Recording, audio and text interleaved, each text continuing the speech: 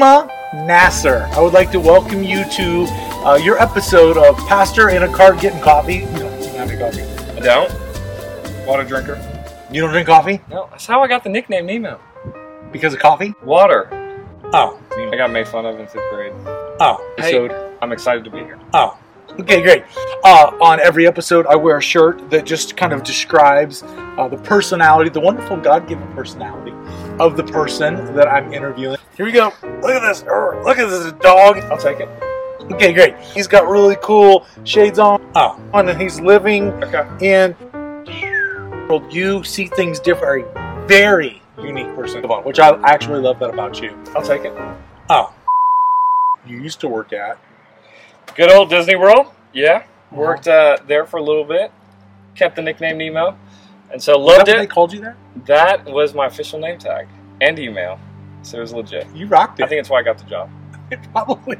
Just a bit. But you got into Disney like Rose, like you killed it. Yeah, Disney's a great place. Really hot. I was born and raised 20 minutes away from Disney my entire life. So this is the furthest I've ever left home. But like every good thing, Johnny called me. And he's like, hey, I want you to think about something, pray about it. And then I think a week later you told me what it was. It was something weird like that. And then we came here, and my wife and I had to make a big decision. She loved Disney. She loved getting in for free. She had a lot of plans with Matthew and Disney. And eventually we just really felt called to come here in Tampa. Yeah. So I knew you, apart from you and your wife, before you were married, and so awesome to see your love story, and God put that together. You kind of proposed in a cool place, one of the top proposals. That's right. I hear you guys might be going to Israel pretty soon here. We were on the top of a mountain looking over the Sea of Galilee, and I thought, what a better place to propose to the woman that I love than there. And so I love Israel. I think it's a great trip. I'm excited that you get to go again. Tab's on our team as well. Does a lot of different things. I believe God's brought you here. You guys are rocking it. Tell some of our people just kind of what you do, because you're one of the staff members that you actually do a lot of different things on our team. Give us an idea of some of the things that God's called you to do here. Yeah, so I think I like to say anywhere from kids to college. Mm-hmm. And so the great thing about it is my week looks different every week. I could be with little kids. I could be with college age. Sometimes I'm with our wiser folks in the community center. And then sometimes it's just middle school. And so I love it, but I also get to do a lot of different things. And it just kind of keeps me on my toes. Yeah, you volunteer for a lot of different items. You volunteer for a lot of things that come up. Cafe, you're there, heavy lifting. Doing something. When an email goes out, someone says we need someone on our team. You're normally one of the first people to do that. We've done ministry with you for a long time. Super excited that you and your wife are here. There's some things some people might not know about you. I speak one language. I butcher it. I speak American. You speak a couple of languages, though, right? Just one other one than English. I'm not Haman. Okay, Haman blows me out of the water completely. No, but you have a cool background in your life. Yeah, so both my parents born in Iran. They came just before the Shah kind of took over there. My dad got some schooling up in Chicago, and then they kind of broke up. And so for a while, we weren't introduced to any religion, like not even Islam. And so when I was about 13, 14-ish, my mom got remarried.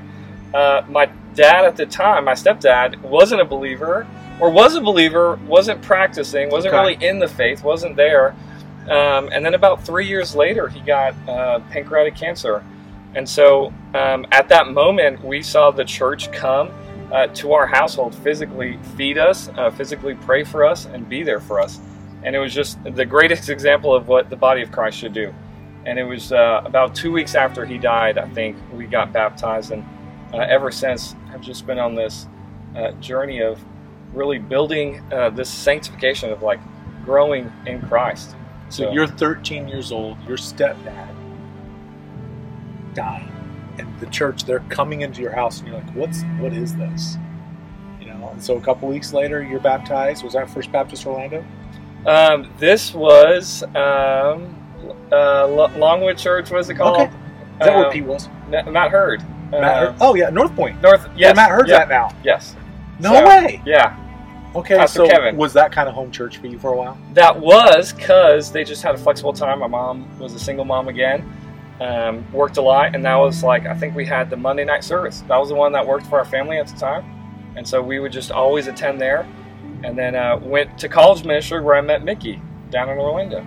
Yeah, and became a leader in that ministry. Became a leader in student ministry with me, working with junior high kids and going to camps. And it's been cool to watch God work in your life with your whole family and your wife. And now you guys have...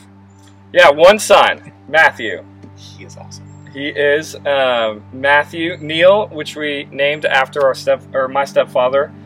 He is just about 6 months, getting up there. And he is a very good baby. Yeah. You know, like he's so easy and he smiles. I normally make kids cry. Matthew likes me. Yeah, it didn't go so well with you in the beginning, but I think he's warmed up. I'm warming up to him. He is so precious. Love having him around. Excited to see him get to grow up. And so I want to say welcome to this church. And if you could, call people to serve with you, a chance to make an appeal. Say, come serve with me. Here it is. Do it. Ask people in your areas. Yeah. I've got to be honest. I never went to summer camps. I was never a part of youth group. I wasn't a part of anything. Once when I finally just was asked to serve, I was like, you know what? I'll give it a shot. And I saw what a kid's life can do when they get connected with the church.